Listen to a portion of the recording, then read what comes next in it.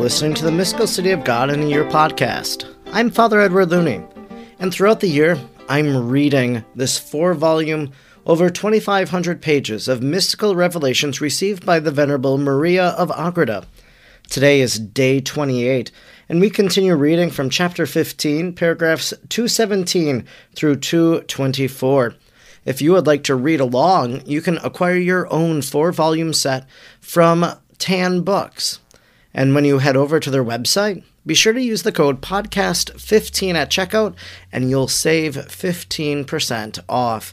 And if you want to discuss today's reading, go over to Facebook and find the Mystical City of God in a Year podcast group. And there you'll be able to discuss with other listeners and readers today's reflection. Let's begin at paragraph 217.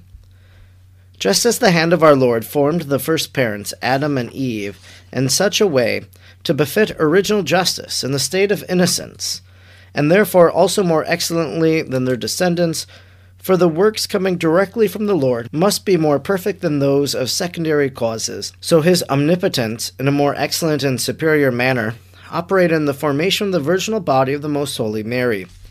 And this he did with so much the greater solicitude and abundance of grace as this creature was to exceed in perfection not only the first parents who were to sin so soon, but all the other creatures, corporeal and spiritual.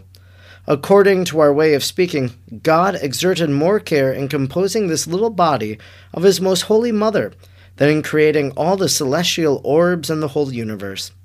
In accordance with this rule are to be measured the gifts and privileges of this city of God, from its first beginnings and foundations to its highest pinnacle, next to the infinity of the Most High. Such was also the measure of the distance between her miraculous conception and sin and its cause, concupiscence. For not only was she, as the dawn of grace, entirely free from sin, and always so exhibited and treated by the Lord, but also in her parents, sin and concupiscence was restrained and withheld in view of her conception, in order that nature might not be disturbed or made perfect in this work. For nature was to be subject to grace and served merely as an instrument to the Supreme Artificer, who is superior to the laws of nature and of grace. It was here that he commenced to destroy sin, and to lay the foundations, building up the castle of the strong-armed one, Luke 11:22, who was to undermine evil and deprive it of the possessions which it tyrannically held. The day on which the first conception of the body of the Most Holy Mary happened was a Sunday, corresponding to the day of the week on which the angels were created, whose exalted queen and lady she was to be. For the formation and growth of other human bodies according to the natural order, many days are necessary in order to organize and fit them for the reception of the rational soul. Thus, for a man-child are required 40, and for females 80 days, more or less, according to the natural heat and disposition of the mothers. In the formation of the virginal body of Mary, the Almighty accelerated the natural time, and that which, according to the natural rule, required 80 days, was accomplished in her within 7 days. Within these 7 days, by accelerated growth, was organized and prepared in the womb of Holy Anne that wonderful body, which was to receive the most holy soul of her daughter, and of Our Lady and Queen. On the Saturday next, following the first conception, the Almighty wrought the second conception by creating the soul of his mother, and infusing it into the body, and thus entered into the world that pure creature, more holy, perfect, and agreeable to his eyes than all those he had created, or will create to the end of the world, or through the eternities. God maintained a mysterious correspondence in the execution of this work with that of creating all the rest of the world in 7 days, as is related in the book of Genesis. Then, no doubt, he rested in truth according to the figurative language of Scripture, since he has now created the most perfect creature of all, giving through it a beginning of the work of the divine Word and to the redemption of the human race. Thus was this day a paschal feast for God, and also for all creatures.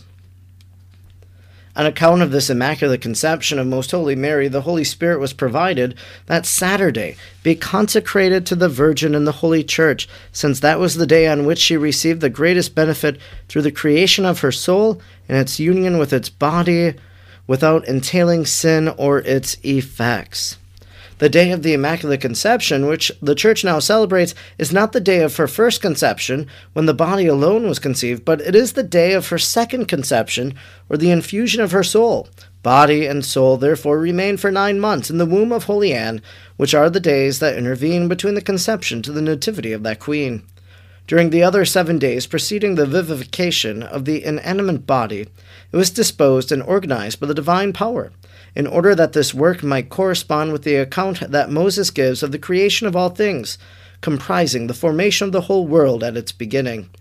At the instant of the creation and infusion of the soul in the Most Holy Mother, the Most Blessed Trinity repeated with greater affection of love the words recorded by Moses at that time concerning man. Let us make Mary to our image and likeness, to be our true daughter and spouse, and a mother to the only begotten of the Father. By the force of this divine pronouncement, and through the love with which it issued from the mouth of the Almighty, it was created and infused into the body of Most Holy Mary, her most blessed soul.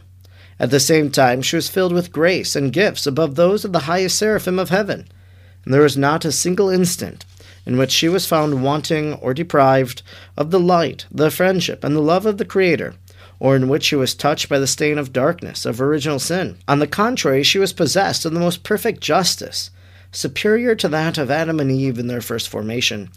To her was also conceived the most perfect use of the light of reason, corresponding to the gifts of grace which she had received. Not for 1 instant was she to remain idle, but to engage in works most admirable and pleasing to her Maker. In the perception of this great mystery I confess myself overcome, so that my heart, unable to express itself in words, is dumbfounded in sentiments of admiration and of praise. I seek the Ark of the Testament joined together, enriched and placed in the temple of a sterile mother, with greater glory than the figurative one in the house of Obedon and of David, or in the temple of Solomon. 2 Kings 6:11, 3 Kings 8:6. I see the altar of the Holy of Holies, Isaiah 65:17, whence is to be offered the first sacrifice that is to overcome and prove acceptable to God. I see the order of nature break from its laws to be rearranged. I see new laws established against sin, disregarding those of the common order, overpowering those of guilt, conquering those of nature, and supervening even those of grace itself. I see the formation of a new earth and of a new heaven, Isaiah 65:17, being the womb of a most humble woman, whither the eyes of the Most Holy Trinity are directed, where the divinity presides, where the courtiers of the ancient heavens gather, and whither 1,000 angels are delegated to form a guard over a tiny animated body, not larger than that of a little bee. In this new creation is heard with a greater force the voice of its Maker, who, pleased with the work of his omnipotence, says that it is very good. Genesis 1:31. Let human frailty with human piety approach this wonder, confessing the grandeur of the Creator, and let it rejoice for this new benefit conceded to all the human race in this its reparatrix. Let the heat of disputation cease, overcome by the divine light. For if the divine bounty, as was shown to me in the conception of the Most Holy Mother, looked upon her with such pleasure, and upon original sin with such hostility, that he gloried in the occasion and just cause of restraining and withholding its baneful currents, how can that appear proper to human wisdom, which was so abhorrent to God? At the time of the infusion of the soul into the body of the Heavenly Lady, the Almighty desired that her mother, the Holy Anne, should feel and recognize the presence of the divinity in a most exalted manner. She was filled with the Holy Ghost and was moved interiorly with the joy and devotion altogether above the ordinary. She was wrapped in exalted ecstasy, in which she was enlightened with deep intelligences of the most hidden mysteries, and praised the Lord with new canticles of joy. These effects lasted during all the rest of her life, but they were greater during the 9 months in which she bore in her womb the treasure of heaven. For during that time these benefits were more constantly renewed and repeated with continual intelligences of the Holy Scriptures. These effects lasted during all the rest of her life, but they were greater during the 9 months in which she bore in her womb the treasure of heaven.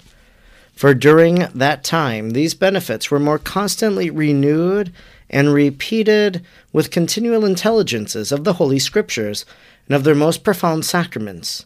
O most fortunate woman, Let all the nations and generations of the world extol thee and call thee blessed. This concludes our reading for today, day 28, in which we read from chapter 15, paragraphs 217 to 224.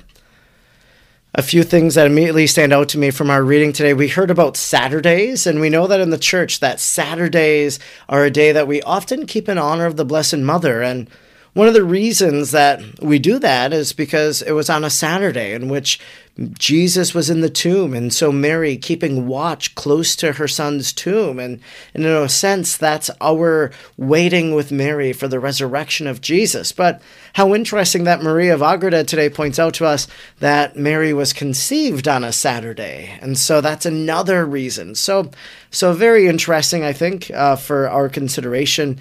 Whether or not Mary was conceived on a Saturday, probably open to debate, but this is what our mystical revelations tell us today in our readings.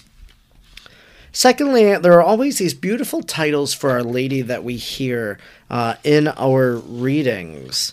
And today we heard the word reparatrix. So to repair the damage that was done in the world, well, Mary becomes our reparatrix because she's going to repair what Eve and Adam did by giving birth to Jesus. So that is why she is our reparatrix. And then there was also this beautiful title as well, in her womb, the treasure of heaven.